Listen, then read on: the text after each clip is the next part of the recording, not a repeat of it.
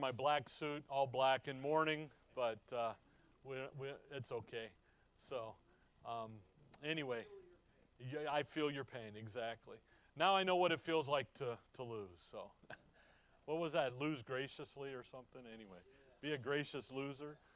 Well, as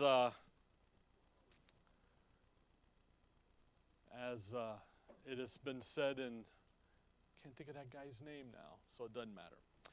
All right, Romans 14. Let's get into our study this morning. Romans 14. Let's just read verse number 10. But why dost thou judge thy brother, or why dost thou set at naught thy brother? For we shall all stand before the judgment seat of Christ. For it is written, As I live, saith the Lord, every knee shall bow to me, and every tongue shall confess to God. So then every one of us shall give an account of himself to God. Let us not therefore judge one another any more, but judge this rather, that no man put a stumbling block or an occasion to fall in his brother's way. Now we are coming to this part here in Romans 14 where Paul is dealing with the weaker brother, stronger brother relationship. And we're coming to this wonderful topic of the judgment seat of Christ. And this topic is a tremendous topic, and yet there is a lot of bad doctrine out there about it. Okay? If you Google this or YouTube this, you'll come up with a ton of different ideas and so forth. And you guys know me. It is, what does the Scripture say? And that's what we're going to look at. So we're going to just spend this week, next week, and probably one more just looking at this topic of the judgment seat of Christ. So we're going to kind of take a little side study here because we're at it, and really we have to remind ourselves why Paul brings it up. And again, all through the book of Romans, this book of foundation doctrine, Paul introduces topics, subjects. He doesn't give a lot of detail about them in Romans.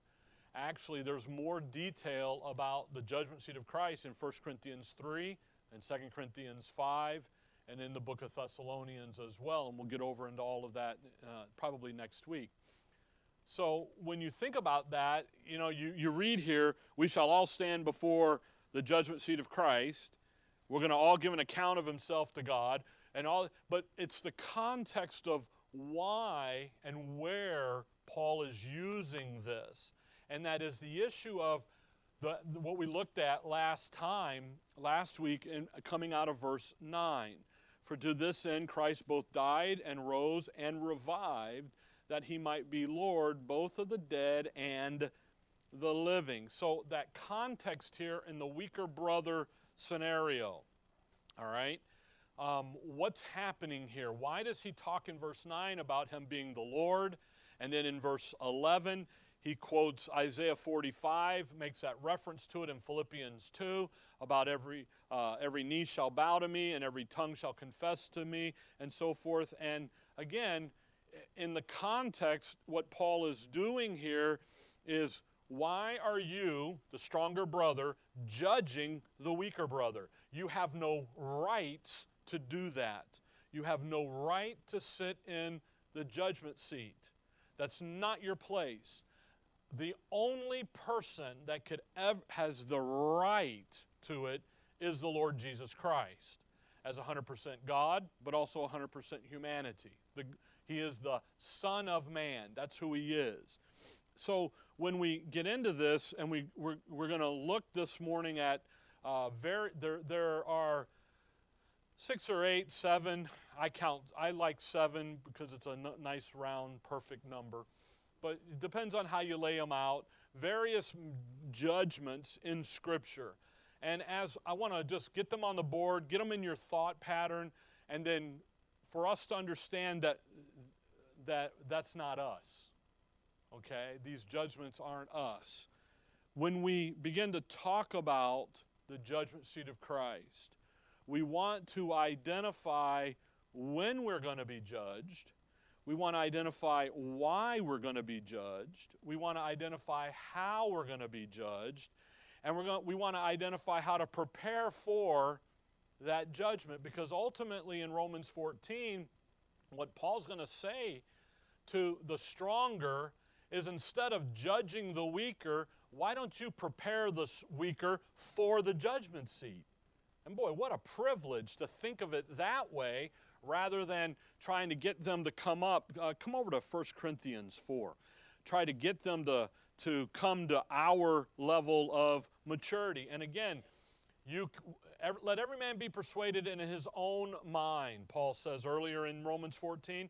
You can't accelerate the edification process of someone else. You just can't do that. So then don't look at them, what we're going to see in verse 10 where he says, set it not. Don't demand that they live at your level when they're not there yet in their understanding. Okay? And again, weak in the faith. Not weak in faith, but the faith. They don't have that truth. They don't have the grace life. They don't have the sound doctrine yet in their inner man. Or they do, and it's just not ready to come out yet and be lived. Okay? 1 Corinthians 4, a key passage when we talk about the judgment seat and we talk about what's happening here. Again, in Romans 14, in that context, Paul is laying out that why are you judging your brother? And actually, really, the weaker judging the stronger as well. So it's both ways. You're not supposed to do either.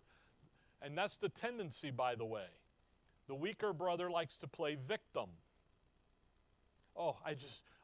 You're just beating up on me because I'm weaker. Grow up. Okay? I have a message I haven't taught. I retitle it different things. It's that God doesn't like wimpy believers. He doesn't. You're not a victim. Romans 8's already told you that. So what happens? Then the weaker will look at the stronger and say, you're not supposed to do that. No, you're not to sit. You have no right. We don't have the capacity to rightfully judge anyone. Because what are we going to do? Our bias will roll in. Our level of understanding rolls in. And it's like, wait a minute. And so forth. 1 Corinthians 4, verse 5, key verse here. He says, therefore, judge nothing before the time until the Lord come. Now, that's going to be what we call the rapture, the day of redemption, the day of our gathering. Who, so the Lord, both will bring to light the hidden things of darkness and will make manifest the counsel of the hearts. And that's the issue of preparing the weaker for this event. Because what better way to have every heart is going to be revealed. Man, let's get that heart right. Let's get into this. And then shall every man have praise of God. See what the end is? The end of it isn't, I get a better seat than you, or I got more crowns than you. That's religion. The end is, every man's going to have what? Praise of God. The ultimate goal in all of this, when we get over into the judgment seat of Christ stuff, is going to be that your inner man, the capacity of your inner man for service, but whose service? His service. And for Him, we are His body. He's going to present His body. I'm ahead, but look over Ephesians 5. Because what happens, honestly, look at Ephesians 5. When you get to talking about the judgment seat of Christ, everybody focuses in on the judgment side of that word, of that phrase, of that title, and then terror is struck in the heart. Oh man, He's going to judge me, and it's a bad thing. But yet, look at Ephesians 5, and it really starts in verse 25. Husbands, love your wives, even as Christ also loved the church and gave Himself for it, that He might sanctify and cleanse it. The it there is the church. Okay? Now for the husbands, the it is your wife. But Paul is discussing the relationship between Christ and the church, and the husband-wife relationship is to be a picture of that. But now watch verse 27. That He might present it, the church, to Himself a glorious church, not having spot or wrinkle or any such thing, but that it should be holy and without blemish. That's the ultimate goal of the judgment seat of Christ. That's what we're talking about. What's he going to do? He's going to present him to himself, his body, perfect, without spot, without wrinkle, holy, and so forth. So go back to Romans 14. So when we get into this the study here about the judgment seat of Christ, the first thing we have to remember is the context in which it sits in. The only one who has the right to sit on the judgment seat is the Lord Jesus Christ. We don't have the right to sit in judgment, okay? Now, that doesn't mean that we can't come along and help, be a helper of their joy. By the way, helping is admonishing and exhortation too, see? Admonishment and exhortation is a part of the component. We'll see this here in just a minute. So we, 14:10, Romans 14:10.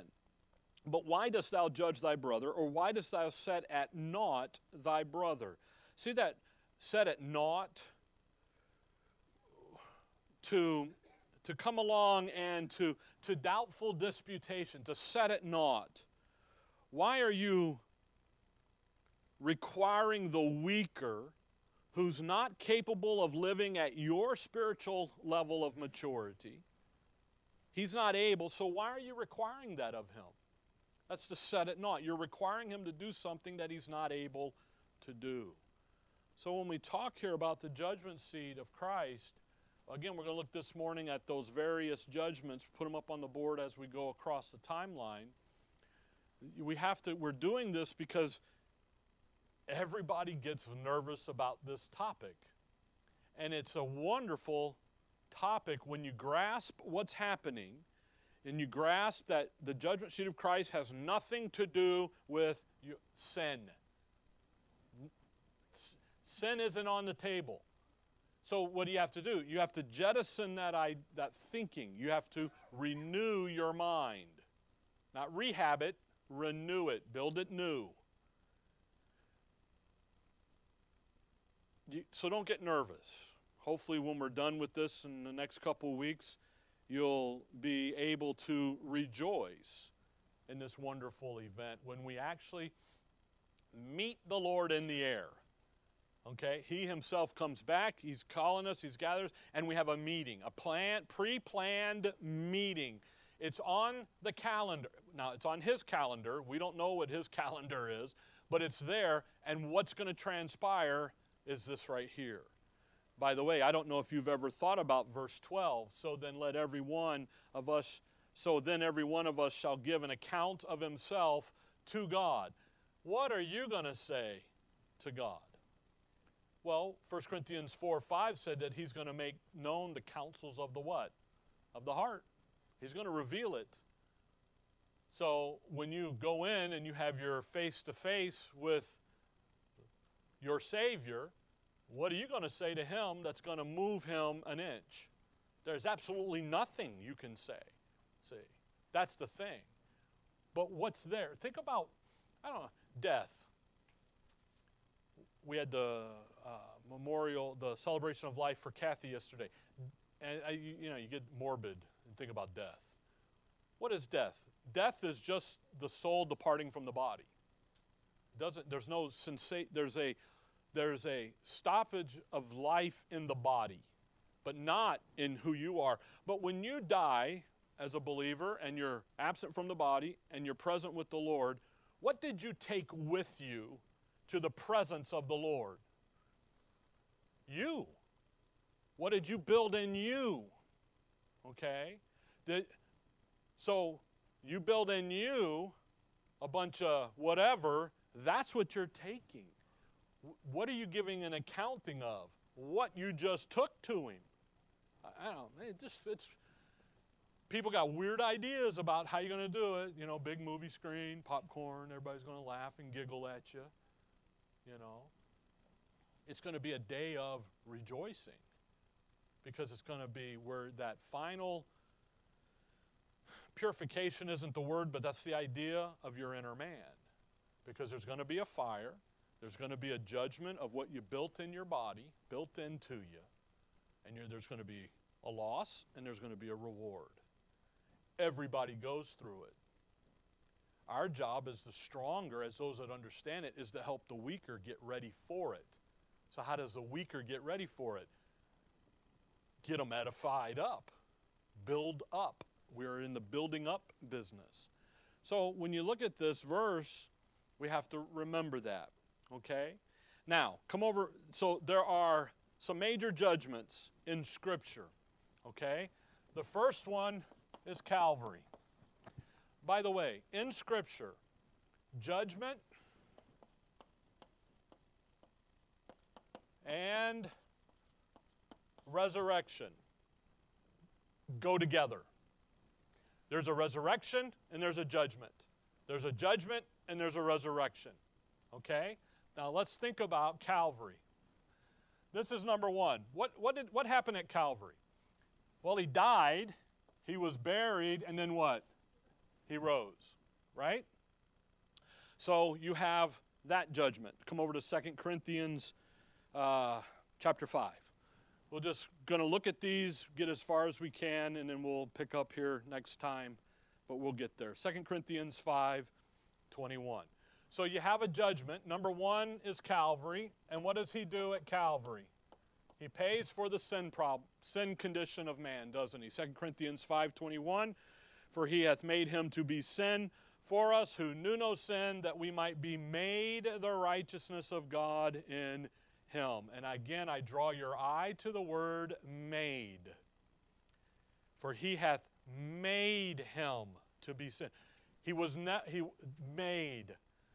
The opposite of what you were originally, your original condition. What was the original condition of the Son of God? He was what? God. Sinless. Came in human form. Sinless. And he was what? Made over to be sin. What's your original condition? Sinner. Loser. You know. What's second place? First loser. That's who you are. You're a sinner. But then he made you what? Righteous. That word made is critical. It's like the phrase, as one born out of due time. It's that issue of being aborted. You're not natural. It's an unnatural thing. It's really a significant term. Made. He was made to be sin for who? For us. Come over to Matthew 26. Matthew 26. Matthew 26. We're in the Garden of Gethsemane. We're headed out. The Lord is on his way out to Calvary to die. The betrayal and the arrest is coming. It's not happened yet. He says in verse 36, then cometh, Matthew 26:36, then cometh Jesus with them into a place called Gethsemane. And he said unto his disciples, sit here ye, while I go and pray yonder. And he took with him Peter and the two sons of Zebedee, and began to be sorrowful and very heavy. Then saith he unto them, my soul is exceeding sorrowful, even unto death. Tarry ye here, and watch with me. And he went a little further, and fell on his face, and prayed, saying, O my Father, if it be possible, let this cup pass from me. Nevertheless, not as I will, but as thy will. And there's this conversation about the cup, verse 42. And he prayed, saying, O my Father, if this cup may not pass. See this issue about this cup. And you go over to Revelation 14, and what's described as being in the cup is the wrath of God without mixture, that indignation of his wrath. So as the Lord is praying on his way to Calvary, he looks into the cup of the wrath of God without mixture, no creamer, no dilution, no almond milk with a splash of soy. None of that. It comes the full bore for who? For you, for your sin. What's fascinating, verse 53, Peter drew his sword out there and took off the servants of the high priest's ear, verse 51. Jesus said unto him, verse 52, put up again thy sword into his place, for all they that take the sword shall perish with the sword. Thinkest thou that I cannot now pray to my Father, and he shall presently give me more than 12 legions of angels? Okay. We have a song about, what is it, 10,000? This is not 10,000. This is more like 72,000. Because a legion is roughly 6,000. And 6 times 12 is 72. So it's a few more than 10,000. Okay? It just makes good song. But watch verse 54. But how then, notice what he said to Peter. Peter, put it away. Don't you think I can ask the Father to deliver me? And he would. But, I love that. How then shall the Scriptures be fulfilled that thus it must be? You know what? He would deliver me, but there ain't nobody else that can go and die and do this. So the first judgment is the judgment of Calvary. Psalms 22, verse 1, my God, why hast thou forsaken me? I am not a man, I'm a worm. Where are you at? You hear the people cry and you answer them, but you hear me cry, and I know why, because you're a holy God. And a holy God can't look on sin. So this first judgment and resurrection, they're going to be together, has to do with the payment of the sin of humanity, taking care of Adam's race, Adam's sin. Okay? Now, we come over here to you and I, and there is a judgment of self. Look over at 1 Corinthians 11. Okay? 1 Corinthians 11. 1 Corinthians 11. Now, this isn't a major judgment, it's just there. There's a self-judgment. And by the way, there is a self-resurrection in it too. And this is our daily walk. I'm going to run out of room, so let's not make it too big, okay? Look at 1 Corinthians 11 and look at verse 31. For if we would judge ourselves, we should not be judged. But when we are judged, we are chastened of the Lord, that ye should not be condemned with the world. Now, there's several judgments in there, but this self-judgment, okay? 2 Corinthians 13, verse 5, he says, examine yourself. If you look back up at verse 28, but let a man examine himself. That is when you stop and daily in life, you're examining your own self. The responsibility of keeping yourself on track with the doctrine learned. Again, sound doctrine learned. You don't know it all. I don't know. But we're learning, we're growing. We say, belongs to you. It's your job. Okay? So there's now, by the way, if I judge an activity to be dead, by Romans 6, I'm dead to sin. But I'm what? Alive to God. There's death, and there's a resurrection of the newness of life and walk. There's a connection there. If you look there, verse 31, he says, judge ourselves. So there's a self-judgment. You take the Word of God and you put it into your conscience, and your conscience says your activity is matching the Word or it is not matching the Word. But then he says, verse 32, but when we are judged, we are chastened of the Lord. Now you get into the big question about, well, how does the Lord chasten you? Just, if you write down 2 Timothy 3, 16 and 17, you know how the Lord chastens you.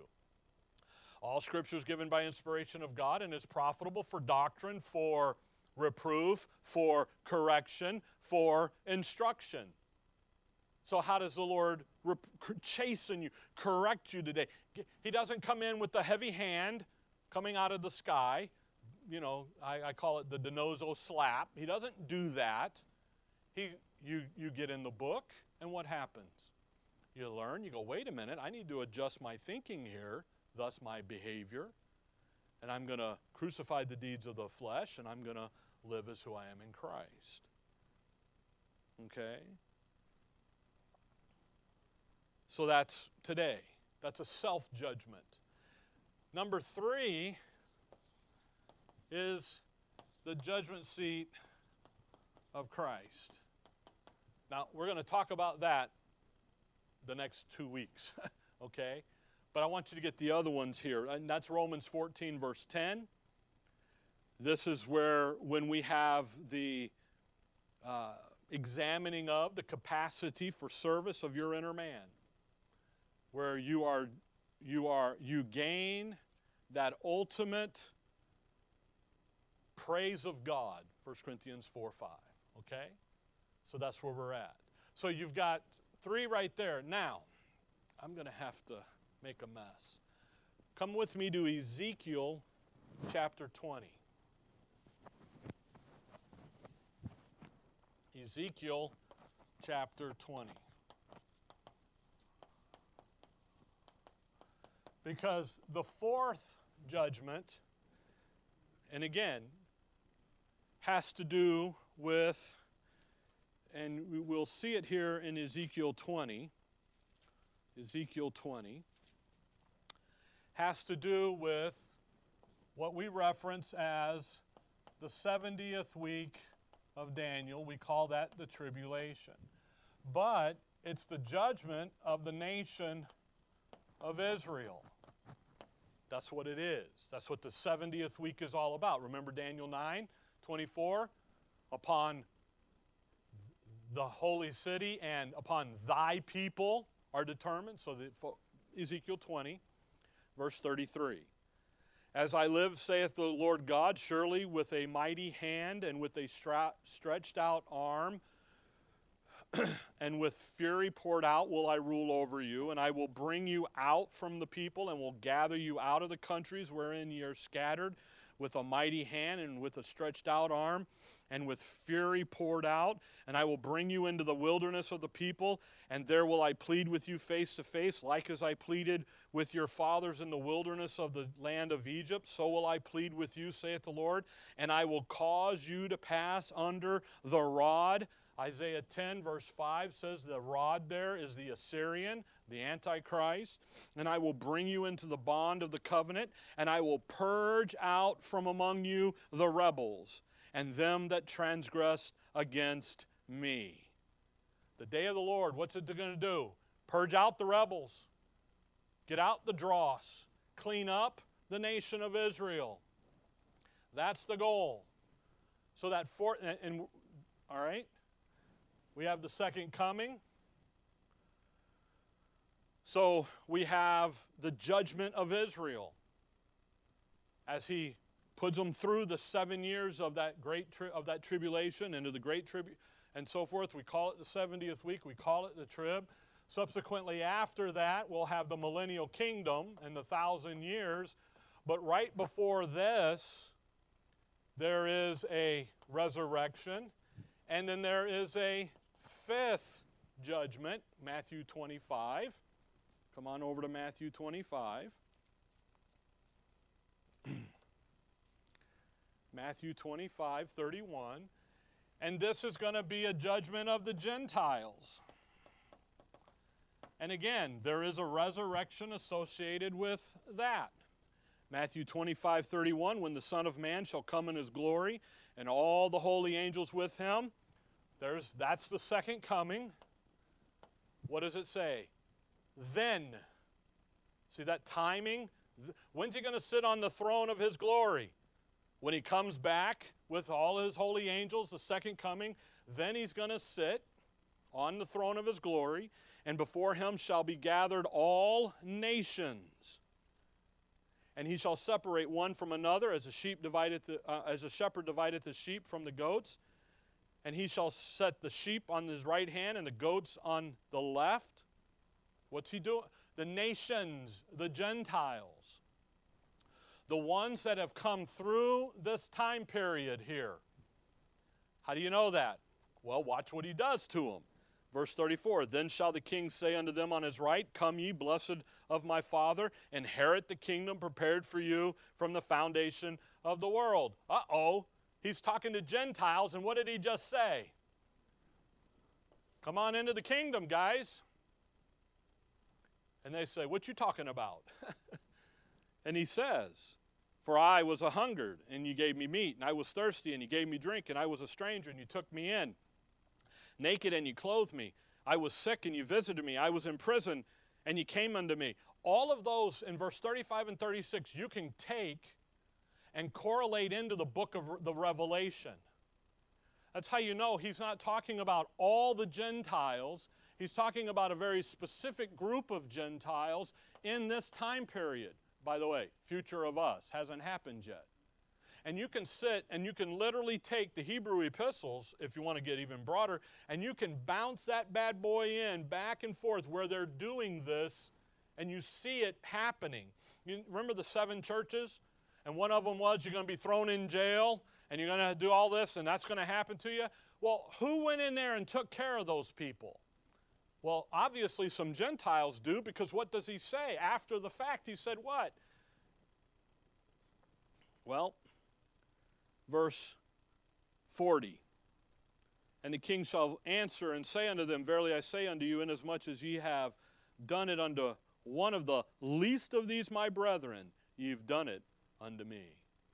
Man, think about that. So you know they're doing it, otherwise the Lord's a liar. Which, by the way, all of the critics of this, when you start talking about judgment seat, say that this is not here, it's somewhere else, and it really didn't happen. Then the Lord's a liar, and you might as well close shop up and go home. By the way, did anybody win the big Powerball, the 1.6 billion or whatever? A fool and his money are soon parted, my dad would always say, right? And I didn't play, so I didn't win. So if you win, I have a house, I have a bridge to sell you if you won, okay? Bridge to nowhere.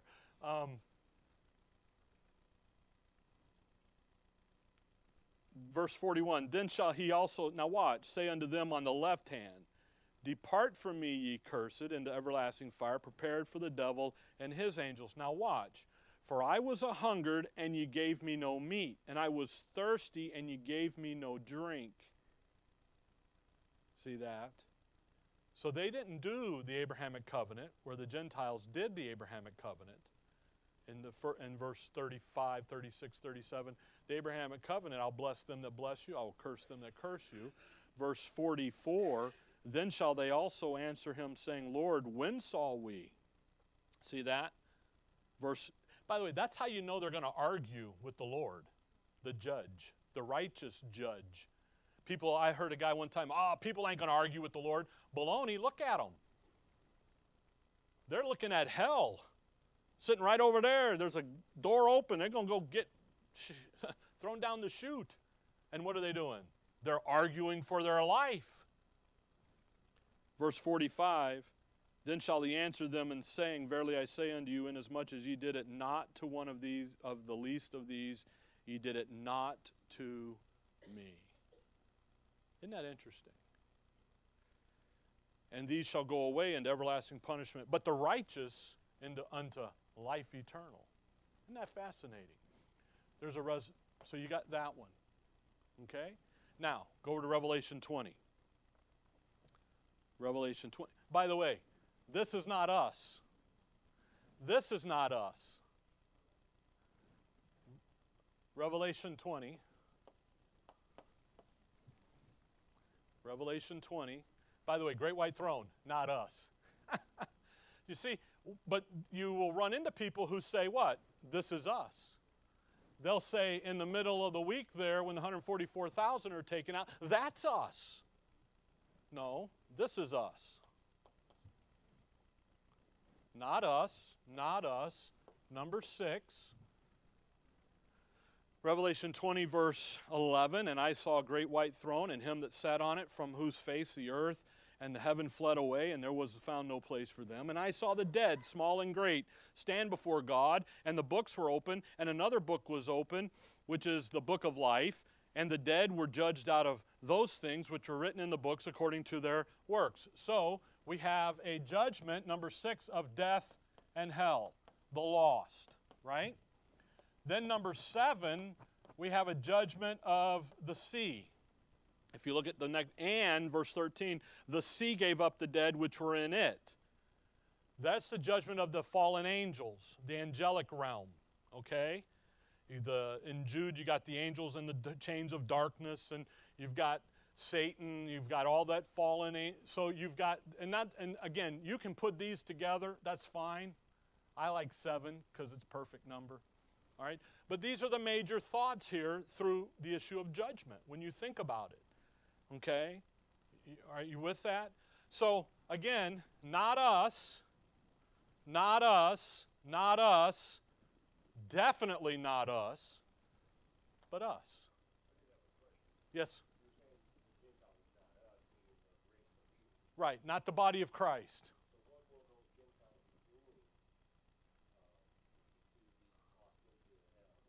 They'll be doing exactly what Matthew 25 said they did not do, which was bless the little flock. So these guys right here, we're going to look at it when we, they actually are participating in the satanic policy of evil against the little flock. They're not helping the believing remnant. And they will know who they are because they'll... Right, exactly. Okay, now, let's look at these. We got 20 minutes backwards real quick, okay? Come with me to Revelation 1 and verse 18. Revelation 1:18. So let's look at the great white throne judgment and then just kind of back our way as far as we can in 22 minutes. Okay? I guess that's a good point. This is body. Let's make that clarification there, okay? Revelation 1, look at verse 18. The Lord speaking here, I am he that liveth and was dead, and behold, I am alive forevermore, amen. And have the keys of what? Death and hell. The Lord Jesus Christ and his right as the Son of Man, okay? He's now the rightful judge. He has the keys, authority, power over those who are dead. See that? He's got the keys of death and hell. Now come back to Revelation 20. Revelation 20. Revelation 20. And look at verse 13. And this is important because what did Paul start this section on in Romans 14? What did he start?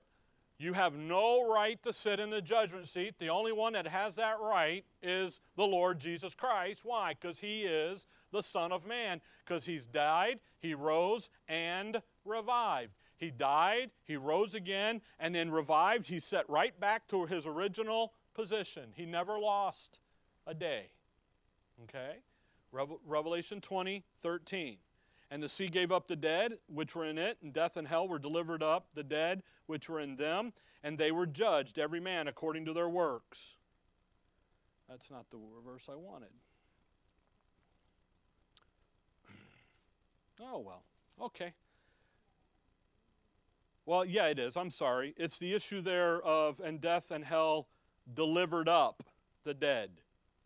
See that? Who has the authority to have death and hell delivered up? To deliver them up is to resurrect them. There's a resurrection here of the dead. Who has that authority? The Son of God does. The Son of Man. Why? He has the keys of death and hell. Delivered up. They resurrected. Look back up at verse 11. Or verse 12. And I saw the dead, small and great, what? Stand before God. In order for them to stand before God, they have to be resurrected. See? So only the Lord who conquered death has the right over those who are going to go to hell, the lake of fire. He's the only one that has the authority over the dead. He does. Why? Because he conquered death, the last enemy. Anyone who goes to hell and ultimately into the lake of fire goes there not because they are a victim of death. It's appointed unto man once to die. Then what?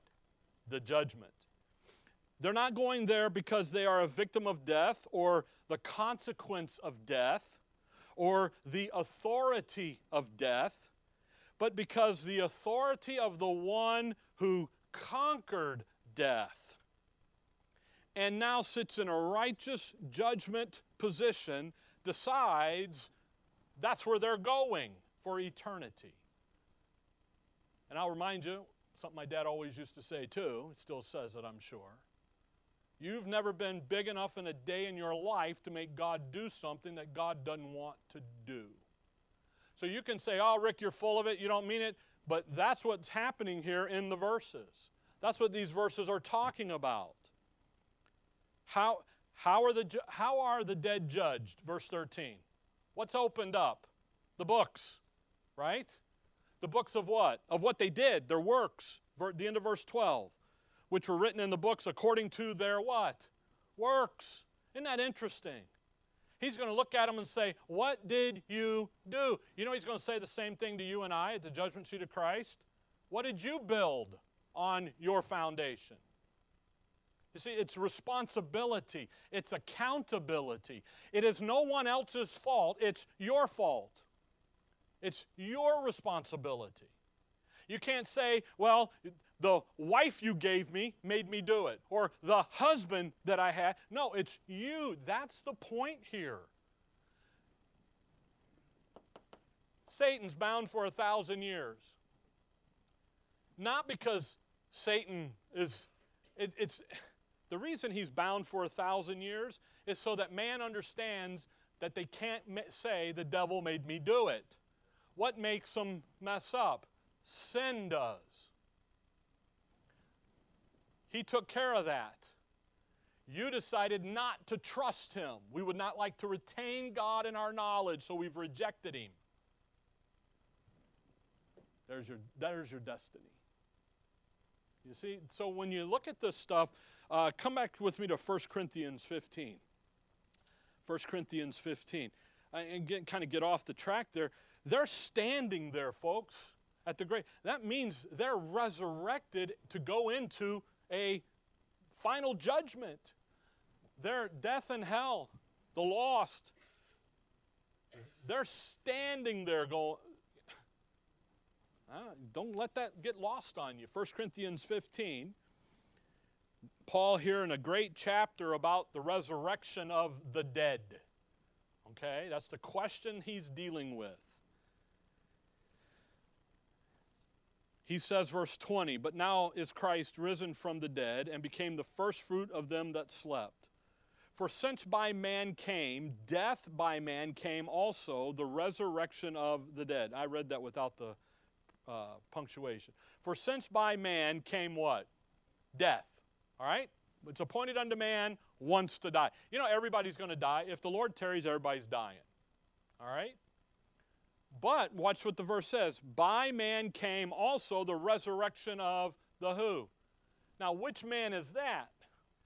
That's Christ. That ain't Adam. That's not you. This isn't about. Now, watch the next verse. For as in Adam all die. Now, we have to read this verse very carefully because we make it sometimes say what it doesn't say. Even so, in Christ shall all be made alive. It does not say that everybody, it doesn't say all in Christ be made alive. See that? It says, even so in Christ shall all. This is not a redemptive issue here. We like to use it, all in Adam die and all those in Christ live, and make it. But in the context, it's about what? Resurrection of the dead. That's what who's going to resurrect from the dead? Everybody is. Because of who? Because of Christ's resurrection. Who was he when he rose here?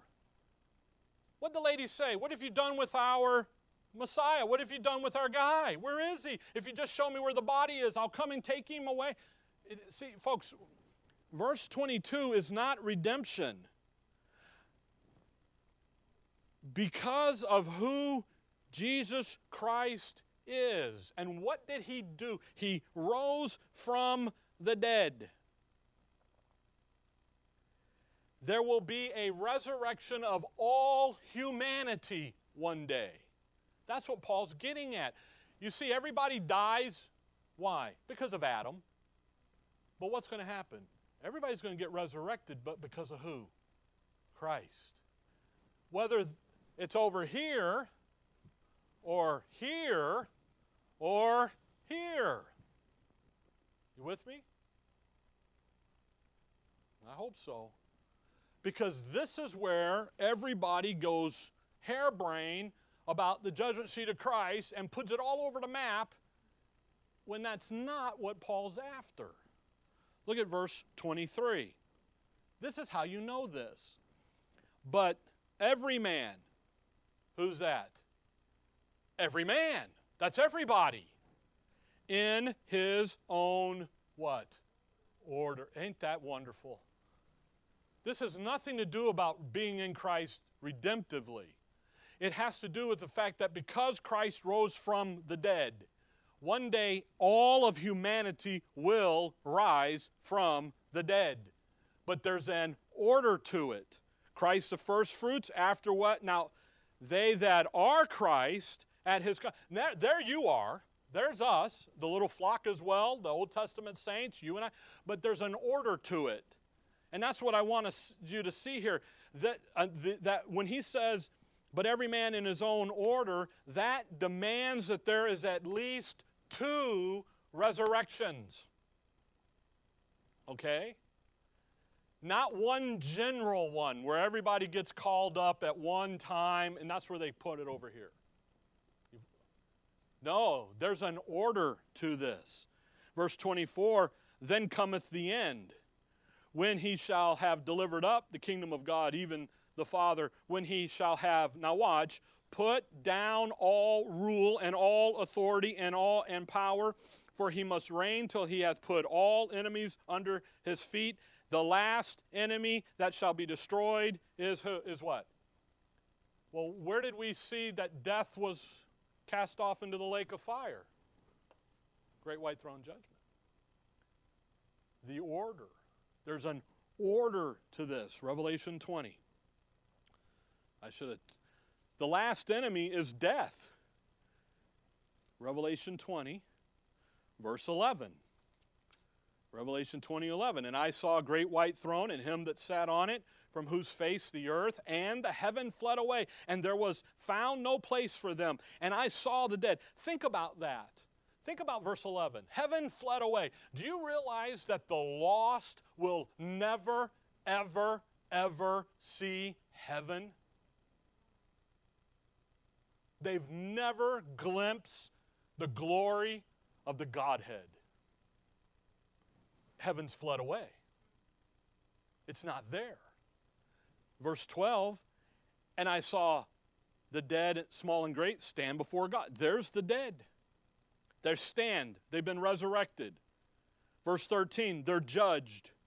Verse 14, and death and hell were cast into the lake of fire. This is the second death. There's the last enemy put down over here. So we got an order to this. This isn't chaotic. This isn't mass confusion. There's order to this. Chapter 21, verse 1. And I saw a new heaven and a new earth. So that's where we're at, right? Now look at verse 4. And God shall wipe away all tears from their eyes. And there shall be no more what? Why? Because the last enemy, death, has been put down. It's been what? It's been judged. There's a resurrection and a judgment. And that ends right there. There's an order to this. Now, come back with me to Daniel chapter 12 and watch it work out in the prophetic scriptures. So when we talk about the 3 major judgments, by the way, the 3 major judgments, judgment seat of Christ, Obviously, Calvary, that's the big one, okay? Judgment seat of Christ, this of the Gentile, the nations here in Israel, this time period, and then the great white throne judgment. But when you think about this, look at Daniel 12 and watch Daniel here. The lost folks will be resurrected to stand in front of the judge and the great white throne judgment. Don't ever think the lost are getting away with anything.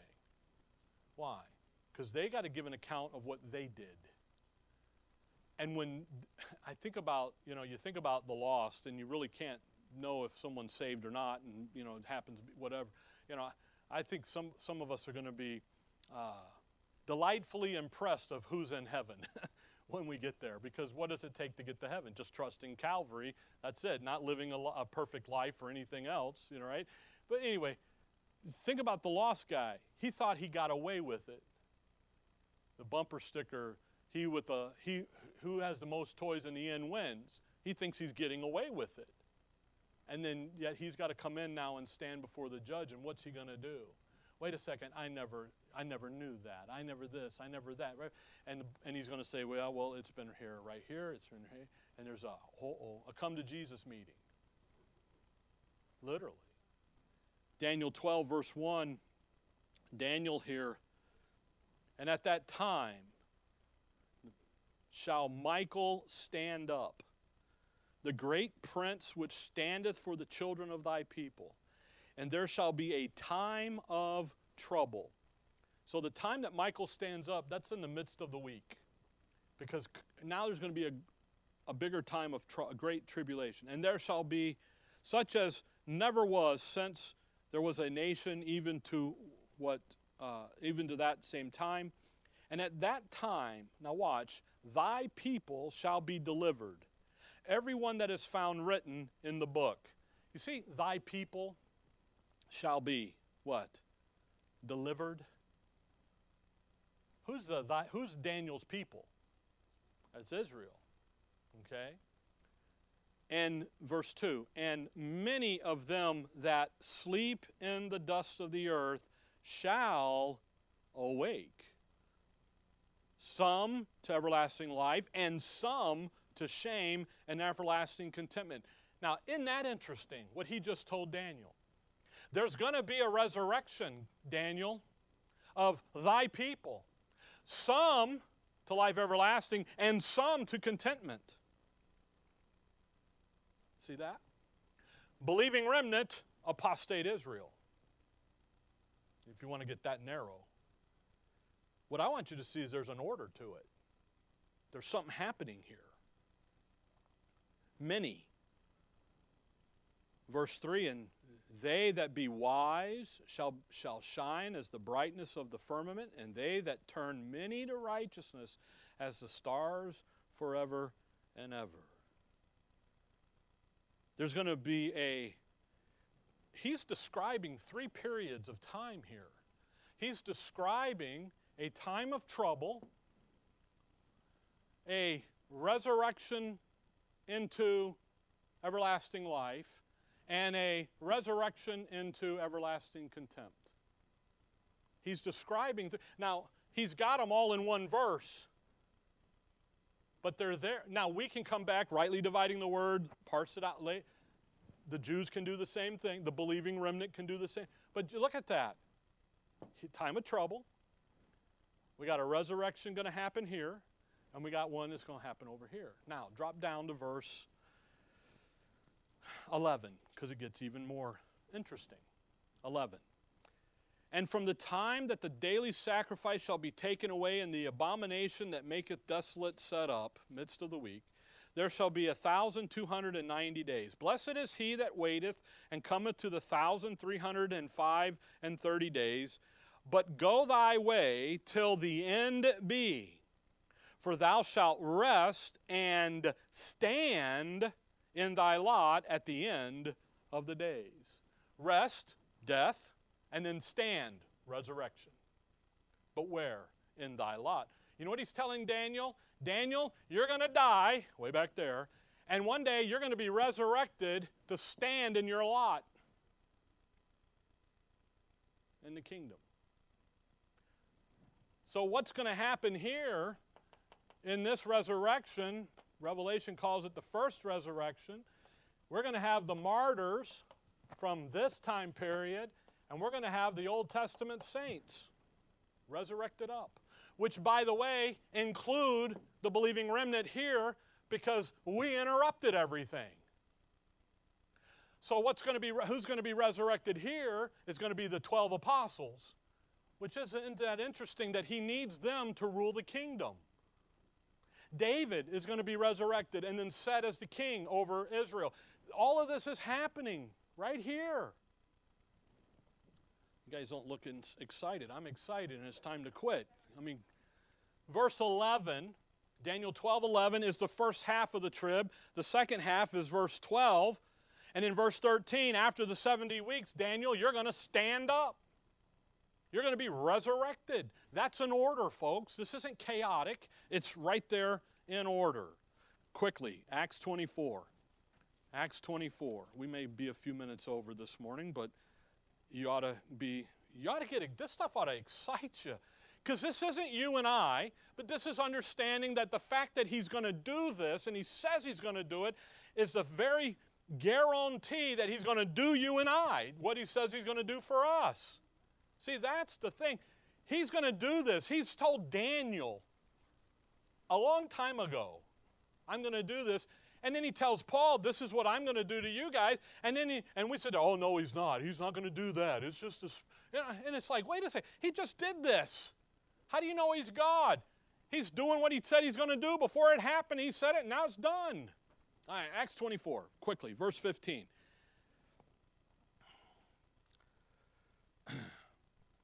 And have hope toward God, which they themselves also allow, that there shall be a resurrection of the dead, both of the just and unjust. Now, this is not the judgment seat of Christ. Because who's resurrected here? Just the just. Just the body. See? So what are we're talking here about the great white throne judgment, where the unjust are raised to everlasting contempt. 2 Timothy 4. 2 Timothy 4, verse 1. 2 Timothy 4, verse 1. I charge thee, Paul to Timothy, therefore before God and the Lord Jesus Christ, who shall judge the quick and the dead at his appearing and his kingdom. Again, notice the two people groups, 2 Timothy 4:1, just and the dead, quick and the dead, and then the two times, at his appearing and at his kingdom. Now, come back to Revelation 20. Revelation 20. In the first 3 verses, you've got Satan bound for the 1,000 years. Verse 4. And I saw thrones, and they sat upon them, and judgment was given unto them. And I saw the souls of them that were beheaded for the witness of Jesus and for the word of God, which had not worshipped the beast, neither his image, neither had received his mark upon their foreheads or in their hands, and they lived and reigned with Christ 1,000 years. But the rest of the dead lived not again until the 1,000 years were finished. This is the first resurrection. Blessed and holy is he that hath part in the first resurrection. On such the second death hath no power, but they shall be priests of God and of Christ, and shall reign with him 1,000 years. Notice that. There's a first resurrection, but there isn't a resurrection of the dead yet. When did the dead raise? Over here. Here's something else. Here's the martyred people that went through the tribulation, and then here's the Old Testament guys. Where does Daniel get raised up?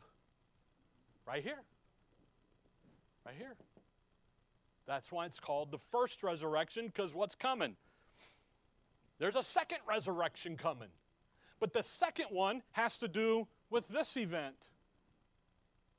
See? If there's a first, there's usually a second, isn't there? The first man, Adam. The second man, Christ. There's an order. That's my point. Okay? You with that? Now go back to Matthew 8. Are you tracking? That's what I should say. Look at Matthew 8. Think about this. Matthew 8, the Lord is speaking here to the little flock. He's talking to the centurion. He's healing the centurion servant. There in verse 5. But look at verse 10. When Jesus heard it, he marveled and said to them that followed, so talking to the disciples, Verily I say unto you, I have not found so great faith, no, not in Israel. And I say unto you that many shall come from the east and the west. So where are we? We're on the earth, aren't we? East and west. And shall sit down with Abraham and Isaac and Jacob in the kingdom of heaven. Now, isn't that interesting? Here is Abraham, Isaac, and Jacob on the earth. How'd they get there? They're dead. Their bones have been scattered to the eon. They're resurrected to sit where? You go over into Psalms 99 and there's Samuel and all those guys, and they're sitting in the kingdom. What happened? They got resurrected in. Okay? Great white throne judgment, not us. Quickly, the Gentiles here, Matthew 25. Look at Matthew 25. Just real quick so we can clear this one up and then we'll be done, I hope. Matthew 25. Again, these are the Gentile nations. They are doing the Abrahamic covenant. But what I'd like you to catch just real quick, and I didn't say this a minute ago and I should have, is look there in Matthew 25 and look at verse 40. And the king shall answer and say unto them, Verily I say unto you, inasmuch as ye have done it unto one of the, notice, least of these my brethren. Look at the world's estimation of the Jew. They are what? Least. They're insignificant. And because you guys, you Gentiles, during this period of time, don't help, don't participate, don't push the satanic policy of evil against the least of these my brethren, that little flock, who's least of the Jew. You get to go in. And you guys that don't, you're going right there. That's where you're going. There's a judgment right here. There's a resurrection. They go in, they go there. The ones there in verse 41 and following are the ones who helped facilitate the Antichrist and the satanic policy of evil against Israel and the moving in. Folks, none of this is us. None of this is the judgment seat of Christ. This all is, and again, next time we'll get into this. All at the judgment seat of Christ, only the believer is standing there. And again, that ultimate goal, Ephesians 5:27, is that he's going to present his body to himself glorious. Colossians 3 and verse 4, Colossians 3 and verse 4, when Christ who is our life shall appear, then shall ye also appear with him in glory. That's the ultimate goal, okay? None of this is us. Now, we're going to talk about us next time, all right? And it took a half hour to get all that out, so I tried, okay? And thank you for bearing with me. But please, relax. We're not here. We're not here. We definitely aren't there. We're right here. And we'll talk about us next time and the tremendous event that is the judgment seat of Christ. We'll lay it out. We'll get you there, and we'll see the details, okay? All right. Dear Heavenly Father, we thank you for the morning, Lord. We thank you for your word. We thank you for the patience of the folks and their desire to study and to look into these things. In your name we pray. Amen.